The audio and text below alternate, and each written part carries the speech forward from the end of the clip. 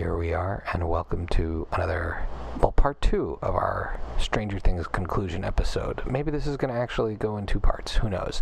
But I am back with my sister Becky.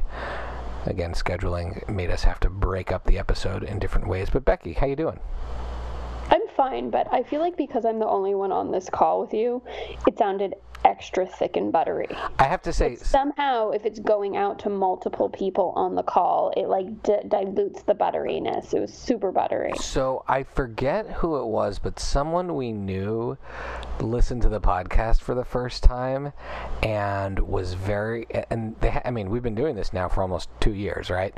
And you know, they just picked up a couple episodes and they like awkwardly asked Allie, they were like, is Shai trying to do like a sexy voice without having known that this has been a bit since the 7th episode or something like that? That the butter, even if I didn't want to do it anymore, I can't not do the buttery voice. Tones. The buttery tones and the... It's good that we're referencing it in case someone's just picking up a rando ep. Exactly. And the fact that Lindsay and Jen were the ones who came up with the whole concept of it being the buttery voice. Anyways, it's a bit, people. I'm not trying to overdo it. Believe me, otherwise I'd talk this way the whole episode. Oh God, please. So, before we get into Stranger Things conclusion, I have a list of things that I wanted to bring up and chat with you about. Yes. Okay, so, number 1, what if I told you there was a TV show created by Guillermo del Toro, starring Nick Offerman and Tatiana Maslany, and Tatiana Maslany was kind of playing her Helena-type voice character, and it also had Glenn Close and Nick Frost. I feel like all of those, I don't even need the Guillermo del Toro part of it. That's, to me, the least interesting. Tatiana Maslany and Nick Offerman teamed up, whatever that is, I need to see it. So this is, you know how I love Troll Hunters, the animated series? Yes. So yes, there is a spin-off series, or it's a shared universe series called Three Below, which I think might even be the superior show now that I'm watching. I just started. Is it another animated show? It's another animated show. It's amazing. It is amazing. Oh, and Diego Luna also as one of the voices. Oh, okay. Yeah, no, I'm in. All I can say is that if you're a parent and you want to watch a show with your kids that is super fun, that you will both enjoy, that has great storytelling, great characters, and great messages about growing up, and there's also, because the main characters are aliens from another planet, there's some really fun immigration subtext commentaries about being tolerant and stuff like that that are cool. That's quite fun. So that's that's one rec that I think you should check out. The other thing I wanted to review is that Mom and Dad and I were chit-chatting the other day, and we were talking about Dad's taste in TV shows, and Dad has a very specific taste in TV so weird. No, but he look, Dad recommends good shows, but he does recommend good shows, but he's very specific with what he'll watch. And the best was I was sort of doing a little riff, making fun of not making fun, but sort of caricaturing the genre. I said, I bet Dad's watching a show right now about a Scottish bailiff solving mysteries so he can win his barrister's wig. And then Mom said, and I bet the name of the show is Marmite. Touche, Mom. Yeah, Touche. Mom, that was a great bit. And Dad, I'm sure, would find this funny if he ends up hearing it, because that is only out of love. Dad has great shows that he recommends, like Rake and The Bridge and stuff like that. Okay. Let's get into Stranger Things, the conclusion. Wait. What? But are we gonna? Wait, okay. Sorry. One of the biggest. I had a huge development in my life. You had a huge moment. This is something I've been practicing for. I'm gonna say 20 years. I've been practicing this, and then this is something you just started. Right. This is not hot yoga, people. This is not meditation. Although it's it was better. I, for the first time this week, went to a movie by myself. So proud of you. I'm so proud of you. You got it in just under the threshold of turning 40. Yeah, and if I didn't have the AMC A-list, I never would have done this. I never would have paid money. So shout out to the Take Two podcast guys. I totally got the A-list because they were always going to movies, and I was watching them on Instagram being like, I want to go to the movies that much. So I did it earlier in the week. I think it was Monday. I went to see Spider-Man Far From Home. And so funny because I spent $20 going to see it by myself at the Dolby Theater. Oh, well, I wouldn't. Yeah, you're like, I wouldn't have done it if I had to pay more money. Well, I'm no, like, no, oh. I wouldn't have tried going to a movie by myself. Now that I have A-list, I'm like, we're all in. Oh, like, Spider-Man, why not? I would have paid to see Spider-Man by myself, but I wouldn't have gone to see a movie by myself in general. So let me just set the scene as to how this is something that I've always viewed, going to the movies by yourself, as something like crazy people do in the middle of the day. Like, that it's not, like, normal for you to go and sit and watch a movie by yourself. But again, I know you've done it a lot. The Take-Two guys do it. And then I was sort of reflecting a little bit on just, hey, I really want to see this movie. The family's out of town. I don't want to wait. You know what? And people are busy, so it's not easy to organize plans. I'll just go and check this movie out. And because I have A-list, I'm essentially already paying for it. So now, of course, I was mindful that I love to eat while I'm watching a movie, and I could not go deep on one of the, like, Lily and I ate a full bag of the mixed cheddar caramel popcorn mix from AMC, and I think my body's still digesting it. Like, Lily talks about it's going to be Lily talks about how it gave for the her rest of your life. Like, it physically gave her nightmares, not because she was thinking of the food, but just like the chemical effects. Yeah, no, whatever is in there, the shelf life of it is like probably 150 years in your body. Well, the shelf life, they have the same bucket of it that's like still there in the glass that everyone can see. They also have this red, white, and blue Spider-Man popcorn that just no one has ordered. And so I didn't want to do that. So I went home and I brought 2 Chobani yogurts, 2 peach on the bottom Chobani yogurts, which I'm back into eating, my Susie's quinoa corn thin cakes, a water bottle, and some Fiber One cinnamon bars, which are my cinnamon coffee cake bars. Like very similar snack situations when we saw Spider-Man Far From Home alone in the middle of the day at an AMC. So this was my dinner. Oh, those you did I did it for lunch. Okay. So I go in and I sit down, and there's a guy like sitting next to me who it turned out, I think. What do you mean next to you? Like, how close next to you? Well, like, in the seat directly next to you? Well, yeah. When I bought my seats, there was no one in my row. But this guy ended up next to me. I think he actually snuck in, because in the middle of the show, he asked me for my ticket stub, because he was trying to get his friend into the movie. Clearly, he had just snuck in entirely. Anyways, but the point is, so I'm by myself, and I don't really know what to do, and because I'm used to, like, whispering to people or talking, so I wait till the movie starts to start eating my food, because you cannot kill your eating during the previews. Watch the previews. And I started eating my yogurt and my snacks, and I'm like opening my little things and working my way through it, and it was a really pleasant experience. And then, no phone, right? It was like being on the airplane, actually watching a movie, only on the big screen and in an awesome reclining chair. So one of the things I like about a long airplane ride is that, like, peace and quiet of just watching a movie with nothing bothering you. So this was that, but it was like I was in first class. Yes. And I reclined back, and I totally absorbed myself in the movie, more than I normally would. And right, because you're not worrying about someone else's reaction, so you're just enjoying it for how you're enjoying it. I'm not always worrying about other people's reaction. I mostly just want to make predictions and talk about, like, references to things. That's but true. I cheered, and I laughed, and I cackled, and we can talk about the movie, but so then I loved it so much that I actually went back at the end of the week, and I went to see Stuber, which that was a real test. Because second one by yourself. Yeah, because Spider-Man Far From Home. That's an easy one to just enjoy. Spider-Man Far From Home, I knew I was going to like. Like, even if it was lame, I was going to like it. But Stuber, Brian from Take-Two had earlier in that day crushed it, like just eviscerated it on his Instagram story. So already I was going into it like, oh wow, someone whose taste I respect hates this movie. But going by myself again, it was a lovely experience. Although my snack situation there was, I got a sandwich from Subway. I splurged. I got a little Italian BMT with turkey instead of ham. All right. And I got some pop chips and more Fiber One coffee cake. Don't you want to know what my movie theater vanilla snacks Diet Rupert? No. I need to know, before we review the movies, I need to know about your whole experience and your reflection on me having done this after 39 years of watching movies. I'm very proud of you. I'm someone who, while I'm an extrovert and I love being around people, I really take a lot of joy, a lot of pleasure from doing things completely by myself, at my own pace, in my own way, without having to worry about anyone or adapting to anyone, and just like having the me time. And so movies are something that I've always enjoyed going to by myself. Certainly in moments of my life when I've been fun-employed or recovering from a surgery or whatnot, I like to enjoy a little daytime movie treat. It feels like I'm doing something a little bit sneaky, you know? It's like going into first class. Yeah, it's sneaky.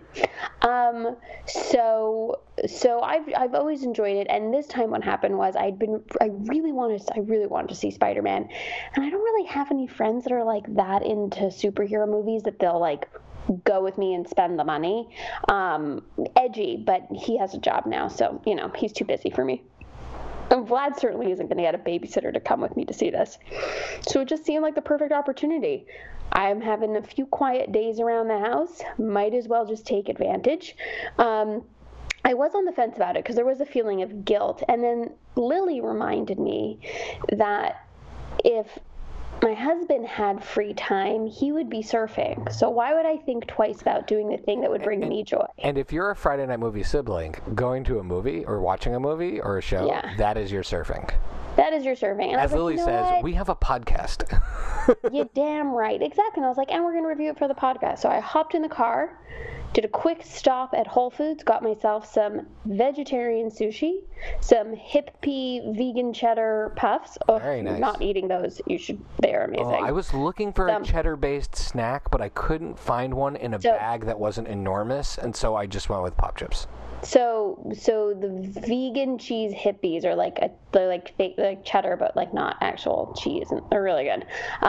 Some fresh fruit, a little Spindrift drink for myself, and snuck all my goodies in. And because I was in the Dolby seat, it's like a lounge, Barca lounger chair, and you have these like huge armrests, so I could set up all my whole tray of food, like all my various courses and stuff. It was fabulous.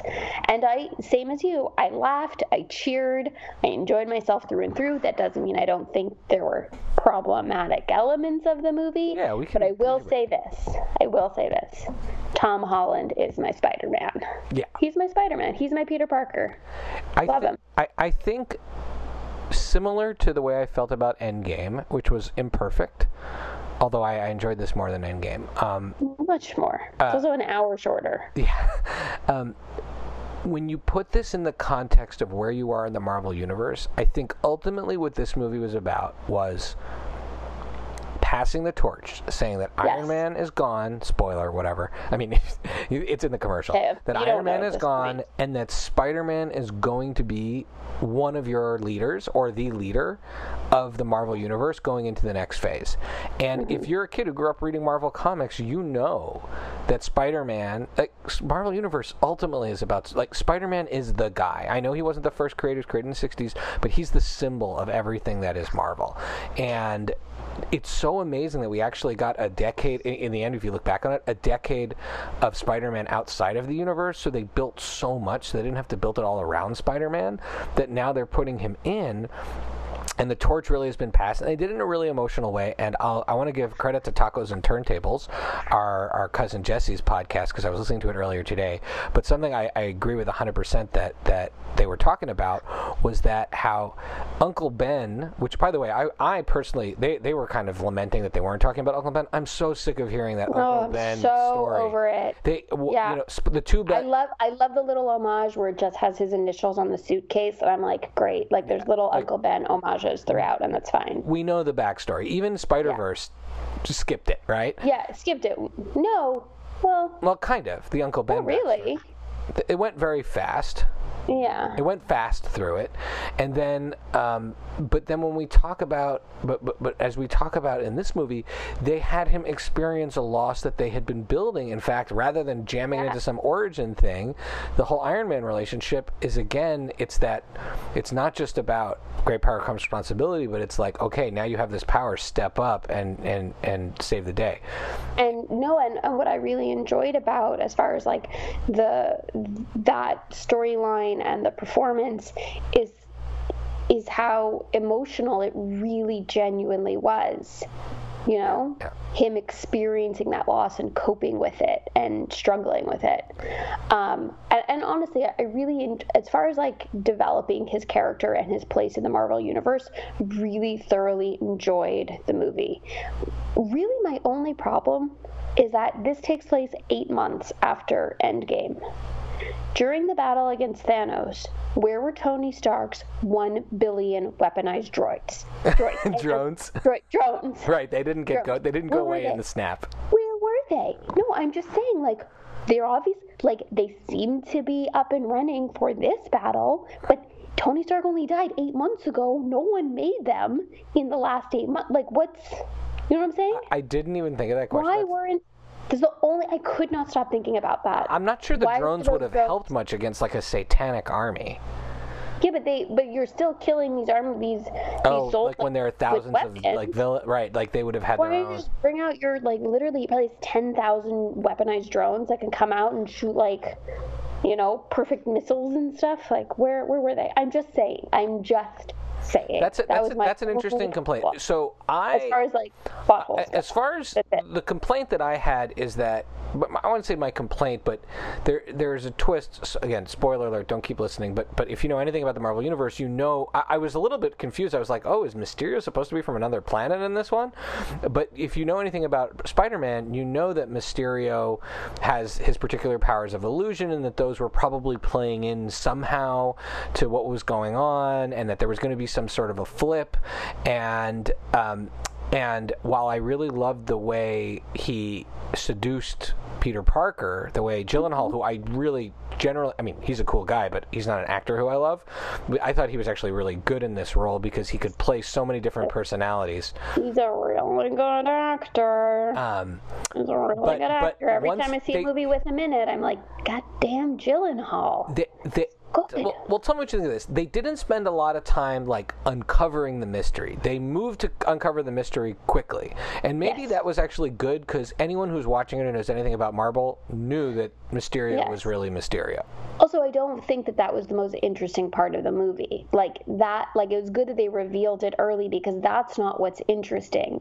What's interesting is when we know and watching Peter kind of like go through his evolution. Like that to me, like I think it just allows more of the focus to be on Peter Parker, Spider-Man, and you know, and his change and his progression, not so much about what's the secret with the big bad guy. Okay, before we move on to Stranger Things, because we're talking about teenagers here. Yeah. How did you think they handled the whole teen movie in Europe? Teenage relationships, teenage characters. How did you think about the way they handled that in this movie? I feel like it felt like normal. Like that's like what it's more likely that's what teenagers are like than what you see in Riverdale. Right. Like if this were Riverdale, you know, they would be like opening now that's not a knock against Riverdale. That's not a knock. I love Riverdale, but if it were Riverdale, they'd be like opening a secret burlesque house in like, you know, I really like the Venetian canals. Like this was just like, oh yeah, kids in Europe being awkward. That makes more sense. I really like that, and I give Zendaya was amazing. And like listening to their teachers and like doing what their teachers say. Yeah. Zendaya was amazing. Ned was amazing. Flash was great. They really, this entourage of teenage friends. Flash Thompson, the kid who like hated Spider-Man in the previous one and now loves Spider-Man. Oh my god, I love him. Yeah, or he's always mean to Parker, but he's so I thought they did a really great job, and I love that they didn't over sexualize these kids.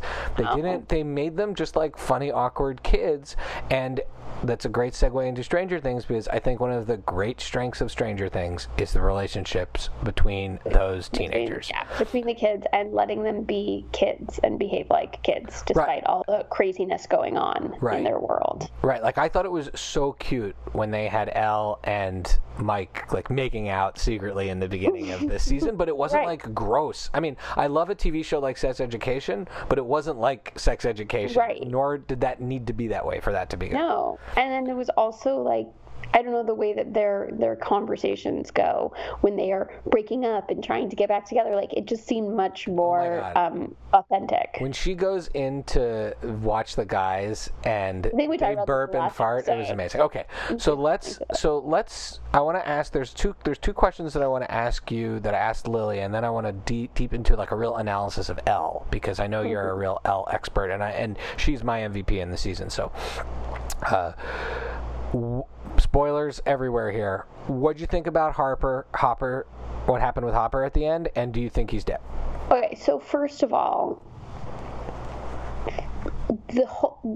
immediately when it happened, all I could think was, well, there's clearly plenty of time for him to run back to safety, because he didn't travel physically that far. He's like 30 feet from safety, so he could start running back to safety as Joyce is flipping the switches to blow up the machine. So immediately my mind goes to, oh, this is a setup for season 3. It's going to be something about his body missing. Like, there's going to be this is just a setup for season 4. Oh, so you were already thinking that. Okay. I was already there, and so I think I had a hard time with the emotional moment of it, because I was like, it's a setup. Like, I just don't, like, it wasn't done well enough for me that I was like, oh, it's a setup. 1, but 2, I really as far as like Elle and what she's going to go through, I found it like really deeply upsetting and troubling to think that she would lose him. Right, and that to me, what sells Hopper going, because he wasn't even a likable Hopper at the end. No, he was pretty annoying the whole season. Is her acting and feeling her loss, because this is the person that was her father, basically. Her real I don't mind it happening, because I feel like it's like, okay, it's some sort of plot setup for season 4, as far as, because they're not killing him off the show. They're not. Like, he's gonna continue to be in the show. Apparently I read this, and I don't know if it really happened, because I went and I checked on Instagram and it wasn't there, but apparently he left some mysterious digits on his Instagram, and it was a phone number you could call, and if you called, you got a message from what's his name, Bauman, what's his name, what's that guy's name with the beard, yeah. So apparently they're already hinting that like Harper's not out. Well, first of all, there's no mention of a funeral or a finding the body or anything like that, 1. And then 2, there's the epilogue scene, the after credit scene. The American. Yeah, so we unless know. So I Billy. just think it's unless it's Billy, he was kind of ripped apart. So that's kind of where I was. I didn't feel emotional during it, because in my mind, I'm like, he's not dead. It's a setup for the next season. So right. I wasn't upset. And now, Never Ending Story. Buy, rent, or meh, that scene. I have to tell you, because it's the type of reference that worked for me, because unlike Back to the Future, I'm not seeing clips of it where it's like, oh, by the way, this is like Back to the Future from the 80s. You either know that song and know what it's from, or you don't. Oh, wow. You just so Lily and I in particular went hard after this. I was like, what the heck is this? There's to me, it was such a gimmick. No, it's for people who really know it. So going to a movie theater and being like, oh, look, it's Back to the Future. You're like, that's from the 80s. Oh. This is like, you either know that song and you know what it's from because you grew up in the 80s and you watched the movie 100 times. You're like, what are they singing? Okay, so you have actually changed my opinion on this. So look, a man can learn things even when he's old. I went to the movies alone, and you've moved me. The thing you haven't moved me on is that the 3 minutes they spend singing that probably could have saved Hopper's life. Very, yeah. I was like, like if I met Susie and I was Elle, I would be like, you killed my father. Yeah. Okay, let's talk about Elle's journey. Tell me where you think she is now, and like what she went on this season, and where do you think she's going next? So this season was, and it was really interesting. We talked about this when we talked like at the midway point of the show now versus the end. One of the concerns you brought up is she using her powers too much, and her powers become, throughout the season, something that she uses as like a regular thing. Like Captain Marvel, like she's just so powerful. She's just like bing, bop, boom, boom. I'm gonna do this. I'm gonna do that. Like she's constantly using her powers.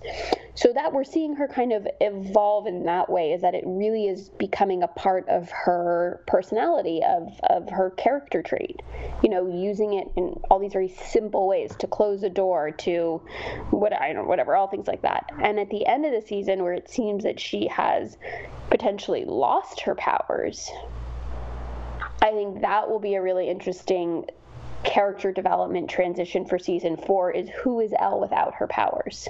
Oh, that's great. I like that. Right. And so that's where I think, like, you really talk about growing a character. You know, you raise them up, you bring them down. You know, you do these things that stretch them and pull them so that they have to, like, so they're growing. And so I think that'll be really interesting to see. So that's what I feel about her powers, and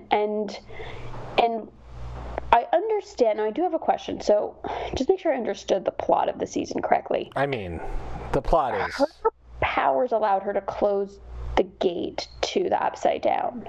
Now, because of that, when the Mind Flayer comes back, because the gate gets reopened, so he's like reanimated.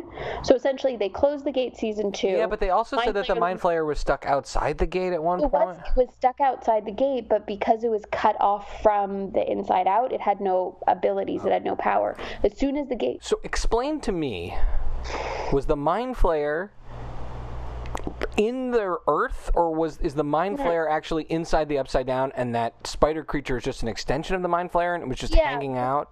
Basically, the brain of the Mind Flayer, what controls it, is in the Upside Down, but like that, essentially that is an extension of it, and so the Mind Flayer is not able to leave the Upside Down, I guess, because the gate or whatever the reasons, but it can, but it can.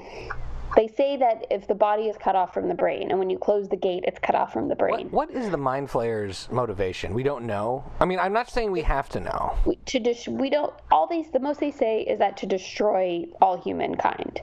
But the reason that it specifically wants to go after Elle first is because Elle is the only one with the power to close the gate, correct? Yes, it is. Okay. It is fixated on Elle.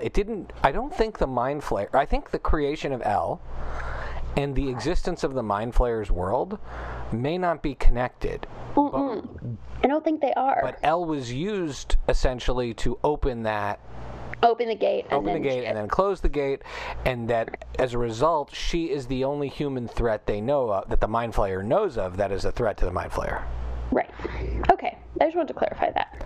But the other X-Men kids could easily be a threat.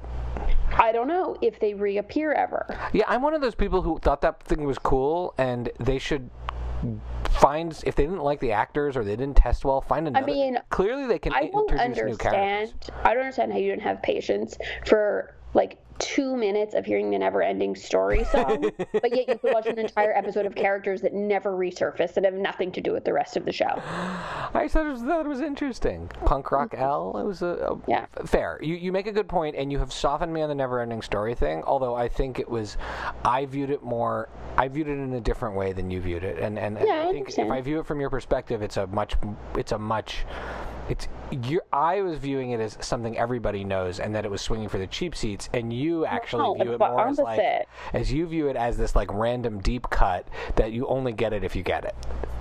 Yeah, because people might know like a little bit about Never-Ending Story, but unless you watch that movie, that's like the opening song and the closing song. You have to have like you know what I mean? That's true. And those kids did sing it well. Okay.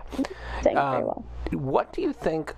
Do you think Elle and Mike... I can't handle Elle and Mike not being together. It stresses me out. No, I actually, I understand that Joyce needs to move the kids away at the end, because it's like... I mean, who wants to live there? Multiple times in a row, whatever that gate opens and it tries to, murder her family, I get it. The smart thing to do is to move away. But I also feel like, considering the trauma they've experienced, how do you expect them to relate to other children, to relate to other people, if you're taking them away from the only people that understand what they've been through? So I was a little bit upset. Are we assuming that Elle was left to Joyce in his will? Hopper doesn't strike me as a guy who's responsible enough to have a will, but... No, she probably just, adopts her, because it's, custody. That makes...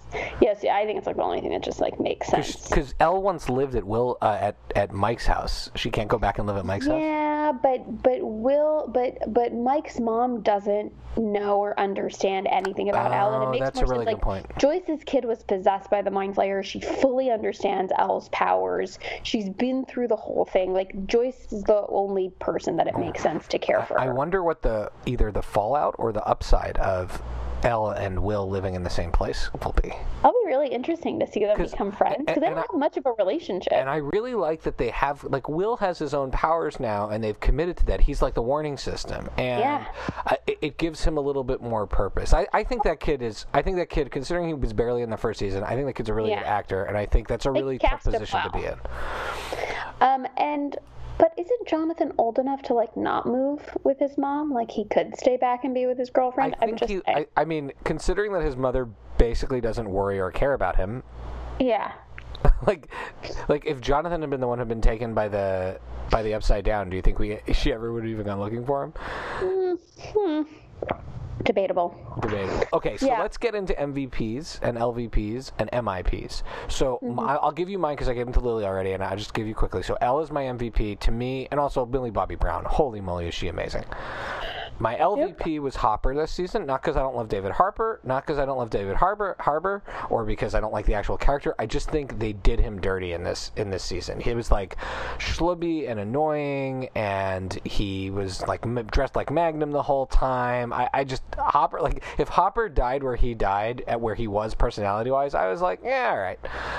And then most improved, I had Joyce for the first half, but for second half, I'm going with Max, because I think Max is a character who didn't have as many dimensions last season. She was just like a little added spice brought in to mix up the friends.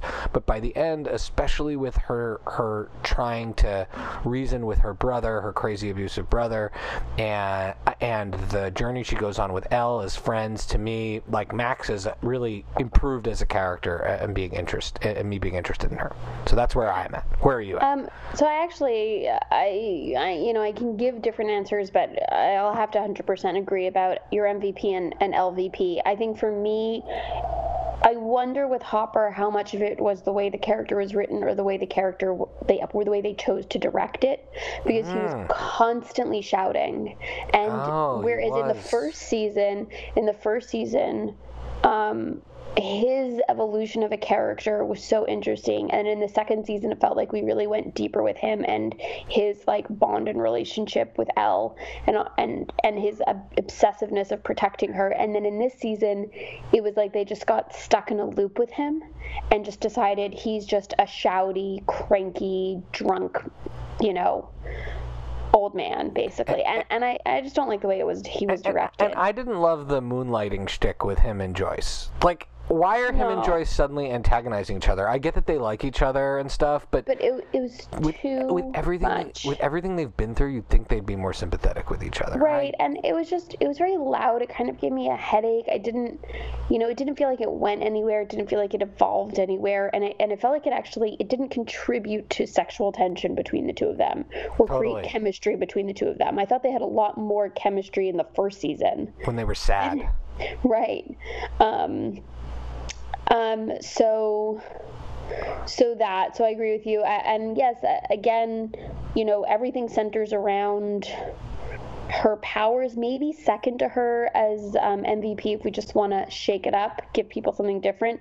I would probably say Will, because because his character really had purpose this season, and he was in conflict. He was the one that was in conflict with the rest of his friends, and being a different personality, being a different kid, going through something that was uniquely his own, that wasn't what his friends were going through. But I feel like, again, because they gave him these, like, little bit of powers, they gave him a lot of purpose this season, and you got to really, like you were talking about this before, you got to really see his character kind of become something of much more significance, So that was really cool. Is that your most improved too, or do you have another most improved? No, my most improved for me is the, like, crazy paranoid conspiracy theory guy that Joyce and Hopper. Oh yeah, you think he earned a spot? He just really Bauman? is most improved because he's just like such a nut, but by the end of like those last 2-3 episodes, he really brings it. He really does a lot. Well, the Scoop Squad, which has really developed as its own almost like spin-off, which he is, I guess, a part of in the end, was, right? Isn't he kind of in the Scoop Squad at the end, basically? I feel like they paired him off with Dustin and because of the walkie-talkie. Yeah, the walkie-talkie thing, Yeah. Oh, that's good. I will say, I also like one thing I forgot to talk about. One thing I do enjoy about him that he did in both seasons. Right, because he was in last season too. Don't Jonathan and Nancy go visit him?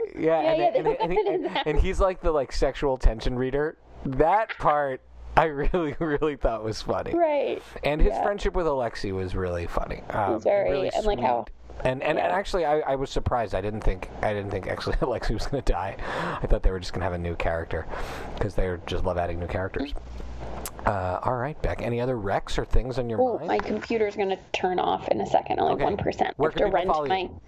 At PaperBKPrincess on Twitter. And you can follow me at Pancake4Table. Pancake, the number 4, and table. And all the Friday Night Movie shenanigans at Friday Night Movie on Twitter and Instagram. The musical theme song is by What Does It Eat? And I think we're wrapping up. Beck, thanks so much. Love you. Bye-bye. Bye. She's whispering. She's in the baby's room, I think. I'm right by my daughter's room while she's napping. Hold on. We're plugged in. Okay, yeah, bye. I have nothing to recommend. Good app. Love you. Bye.